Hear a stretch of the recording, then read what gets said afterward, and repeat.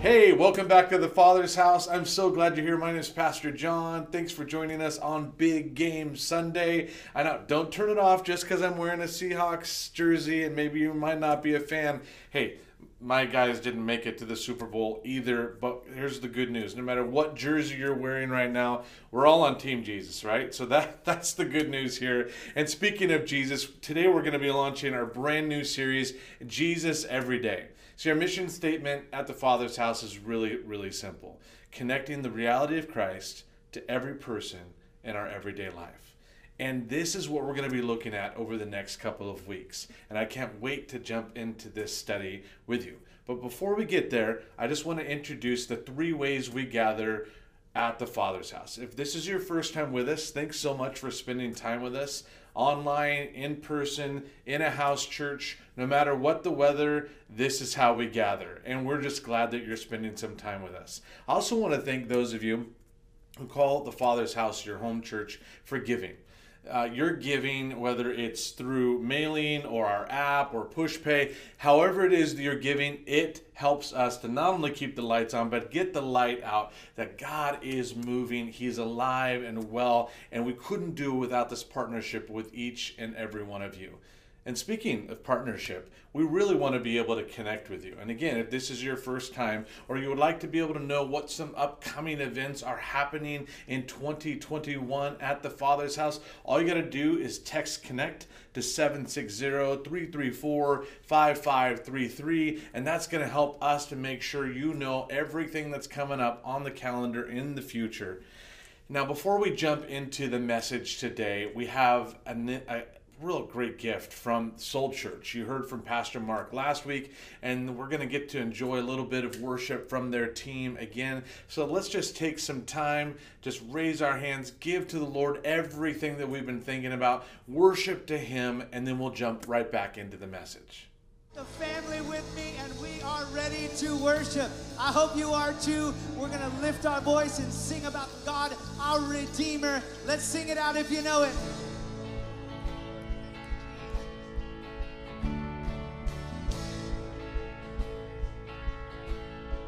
Oh, I'll search the world, but it couldn't fill me. Man's empty praise and treasures of fame are never enough. Oh yeah, and you came along and put me back together. Every desire is now satisfied here in love. If you know it, sing it out. Oh, there's nothing better than you. There's nothing better than you. There's nothing is better than you. Come on, we can testify there's nothing better.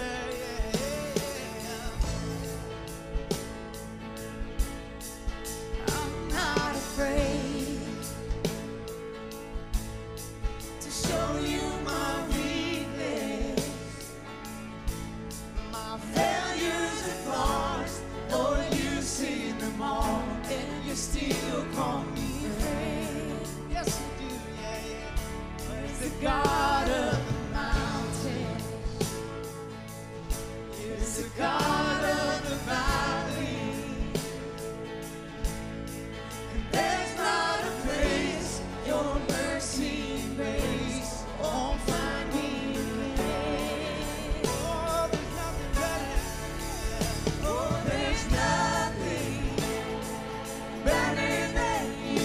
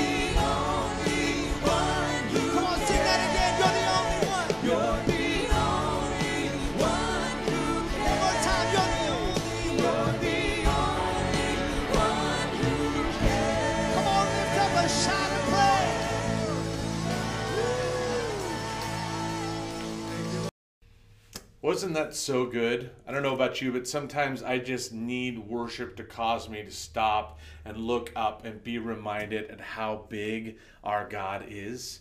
Because sometimes circumstances can get overwhelming. Sometimes we can get so focused on all the bad things that are going on that we forget God is doing some really good things. I mean, have you ever been blindsided before? Speaking of football, if you've ever played football or you've ever watched a game, you know that happens all the time. They're focused on one play, and then it's the hit that you never see coming that hurts the most, right? You get blindsided, and listen, most of us, if we're honest, we've all been blindsided. Have you ever had a conversation with a friend where you thought that they had your back and then they end up stabbing you in the back? Have you ever had a situation where, like over this last year, because of our crazy economy, maybe you thought you had a job one day and you get blindsided by the fact that you've now lost your job? Or maybe you thought that your spouse was going to be with you to the end, and then you got blindsided by the fact that they no longer loved you. These are all things that we feel, and then I think 2020 just as a whole could probably be described as a complete blindside none of us saw coming. A worldwide pandemic, all of the discord and division in our country, the political upheaval, none of us saw this coming. And if we're honest, you and I are probably looking to see Jesus every day, and it might be hard to do. Because we are so smarting or hurting or aching from the things that we got hit by last year. I've talked with a lot of people that aren't even wanting to make any plans for this year because they were blindsided. They were hurt. They still aren't even sure that this year is going to be better than last year. Let me tell you, feeling fear, living out of fear is the worst possible way to live. And Jesus wants to invite us to see what he's doing every single day of our lives. You know, the Israelites, they could understand that feeling of being blindsided because they absolutely were.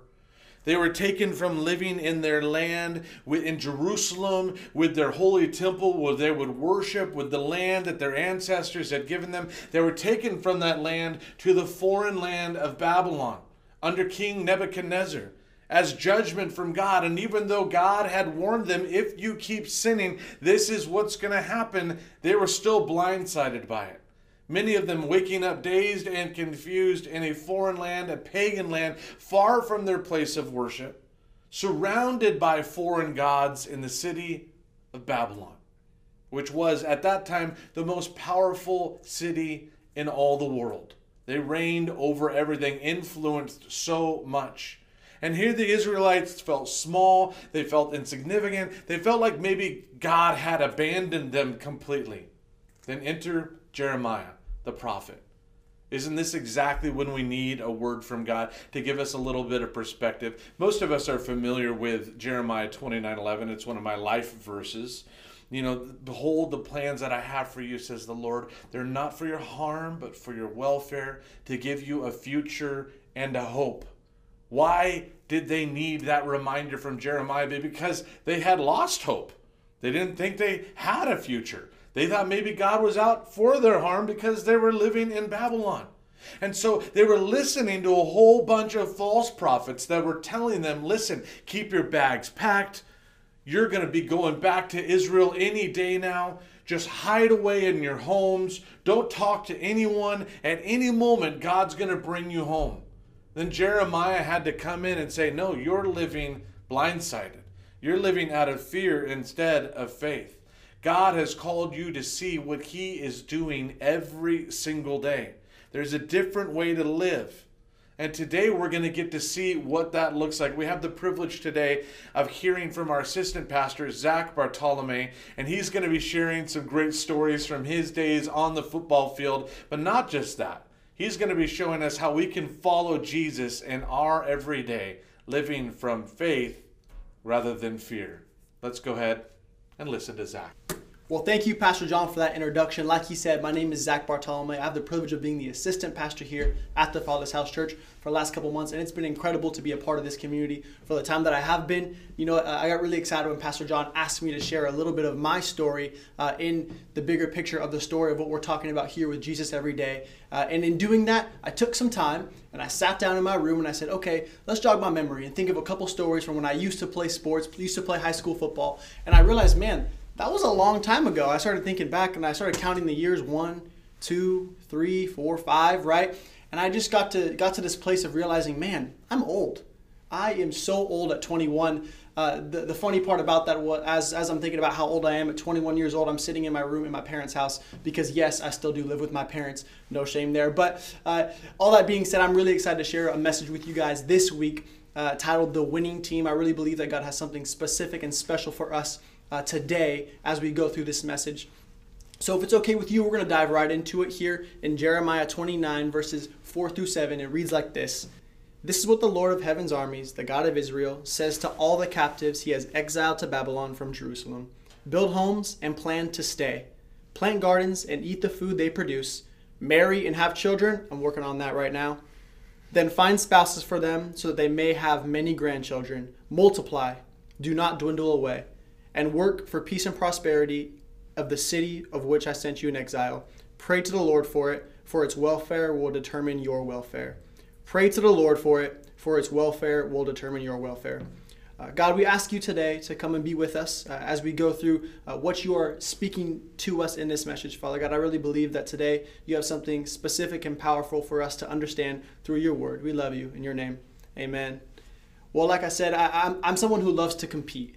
Competition has been a big part of my life as long as I can remember. Just yesterday, I was sitting at the dinner table, and I don't know why. Maybe I'm weird. I'm probably weird. Sitting at our dinner table, we had some Chinese food, and my dad looked at me, and I was about halfway through my plate, and it had been about 3 minutes. And he goes, "Son, slow down. It's not a competition."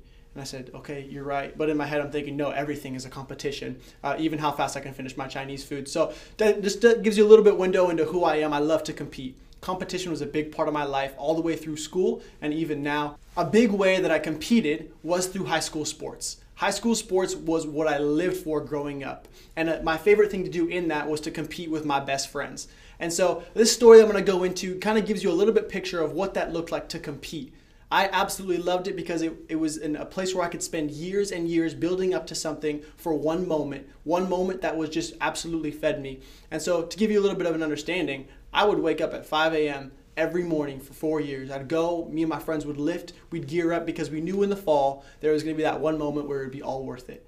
And so I did this for years and years and years. I got stronger. You can't see it anymore. Trust me, okay? But I got stronger. I got faster. We got better as a team. Our chemistry was built.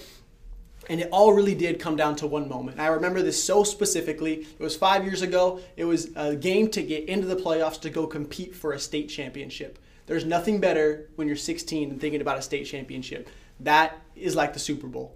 And so we're getting ready. We're getting ready for this game, and the game comes. And so we're playing. In a football game, if you don't know already, it's got 4 quarters. It splits up into 4 different sections. And for the first 3 sections of 4 in this game, our team played horribly. I don't know if you've seen, I'm repping the Seahawks a little bit, kind of like the Seahawks. The first 3 quarters are horrible. The 4th quarter, we pick it up. But all I have to say is our team was playing horribly in the first 3 quarters. We were dropping balls. We were fumbling. We were just making mistakes left and right. But in the 4th quarter, we got a new spark of energy. We got some momentum. Our chemistry started firing again. All that time that we had put in together, building that chemistry, it came to fruition, and it was incredible. And so what happened is we were down in the 4th quarter, but all of a sudden we had this resurgence, this wave, and we went up. We were up 5 points in the last 2 seconds of the game. And so we're at a place of thinking, oh man, we got this in the bag. All that hard work, it paid off. All that time we put into it, oh my goodness, we feel great.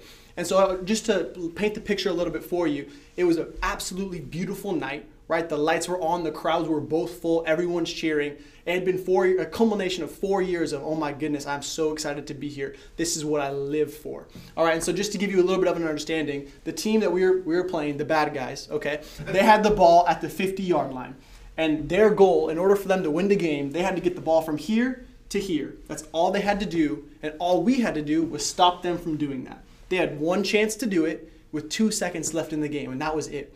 And so when you're in this situation, as a team, playing defense like we were, you have a couple different options. 2 main options, really. The first one is you can keep playing defense as you always have the entire game. You can stay aggressive. You can keep moving forward. You can try to take ground as a defense in order to stop the offense from winning the game. And so that's option number 1. Option number 2 is you can, when you hear it, you're going to know what I'm saying, you can go into prevent defense. And what that means is that you have something and you're going to try to not let them take it, basically. And so we had these couple of these options. The prevent defense would have meant that we'll go back on our heels and we'll wait for them to come to us, because we're okay with taking a little bit of a loss, right? As long as they don't get into the end zone, as long as they don't get all the way, we can take a little bit of a loss because we'll still win at the end of the day. And so we're waiting for our coach to give us the call. There had been a timeout called with 2 seconds left, the biggest moment of our lives. And we get to this moment, we get to this place, we get the call from our coach. He says, all right, guys, we're going to play prevent defense. We're going to win this game. And so at that point, you have to be all in. Said, okay, we're going to do it. And so ball snapped, pass is thrown, we make a mistake. They get past us while we're playing our prevent defense because we're on our heels, pulled back. We don't have the opportunity to attack. And they get in the end zone, and we lose the game. And me and my teammates were left there sitting on the ground in the end zone as this team that just won, after we had all this momentum in this comeback, after this team that just won is running past us celebrating together, we're left there with 4 years of nothing in our hands thinking, well, what do we do now? Just absolute heartbreak, absolute, just the purest sadness you can feel at 16 years old. So we're left there with absolutely nothing in our hands after 4 years of work, all taken away in an instant, in a moment. And you know, I really believe that this analogy goes for the community of believers and the church itself. I really believe that in an instant, everything was taken away from us. In a moment, we lost so many things that we used to hold dear. And church, I really believe today that Jeremiah 29, it wants to encourage us not to play prevent defense, to remind us we don't need to live life on our heels because we're a part of the winning team. God has called us to be a part of his winning team. And what that means is something pretty incredible. And I want to introduce that to you today as we go through this main idea. If there's one thing you understand from this today, it's that we have been chosen to play for the winning team. God's called us to be on his team, and we're not supposed to live life on our heels. We're not supposed to play prevent defense. Today we have the opportunity to advance his kingdom. And here's a couple of ways we can do that. I really believe that we can quite literally take what the prophet says in Jeremiah 29 and apply it to our lives. He says, build homes and plan to stay. Plant gardens and eat the food they produce. Marry and have children. Like I said, I'm getting married in May, so hey, there's my contribution right there. And have children. I'm going to wait on that one. Then find spouses for your children and marry them so that you may have many grandchildren. Multiply, do not dwindle away. And here's the most important part. And work for the peace and prosperity of the city where I sent you into exile. Community, I really believe that today we are being called to be that peace and prosperity, to be those people that are that are thriving for that peace and prosperity for our city, for our community, wherever your city or community is at. I really believe that as a community of believers, we have an even bigger calling on our lives to advance the kingdom of God, to not play prevent defense, but to move forward and march forward for his name. Because here's the coolest part. Like I said, we're on the winning team. We already know the game is rigged. Usually that's not a great thing, but in our case, that's something absolutely incredible that we can look forward to. Now, hear me on this. What that doesn't mean it's going to be easy. That doesn't mean it's going to be even simple. It's going to be, I hear that all the time, it's not complicated, it's just really hard. Let me tell you something. It may be complicated and it may be hard, but here's the cool part. We already know what the future holds. If you continue on in Jeremiah 29, Pastor John alluded to it earlier, in verse 11, he says, "For I know the plans that I have for you, declares the Lord, plans to prosper you and to grow you, plans for your future." Church, I really believe that today, God has a plan for your future. God has something that he wants to enact in you, to activate in you so that you can see and understand the plan that he has. And it's so cool to be a part of this community like I've been able to jump into, because we've been able to transition and change what the mission of our church is as we move forward. And it's really incredible that God has spoken this message to us today, because I really believe it is for us today. And if you haven't heard already, our mission statement as a church is to connect the reality of Jesus to every person in our everyday life. And you might be saying, Zach, that sounds super basic. That sounds super simple. That's the point. Our mission as a church family is to have Jesus every day. What does that mean? That means that Jesus is a part of our lives, a part of our community, a part of our reality every day. That means he's a part of our reality every day in our workplace, where we plant our gardens, where we build our homes with our families. Jesus is a part of the reality of every day as we dream for our future, for those things, for those children, for those grandchildren, for those things that we are looking forward to. Let me tell you this, that God wants to grow those dreams. He wants to plant them. And not only does he want to grow them and plant them, but let me tell you, he wants to give you the opportunity to act on them.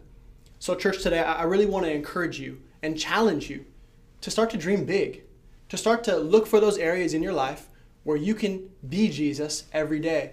I have had the most incredible opportunity to meet some of the people in our church that do this quite literally every single day. Even to go into the fact that my parents have been able to join the organization called Adamo.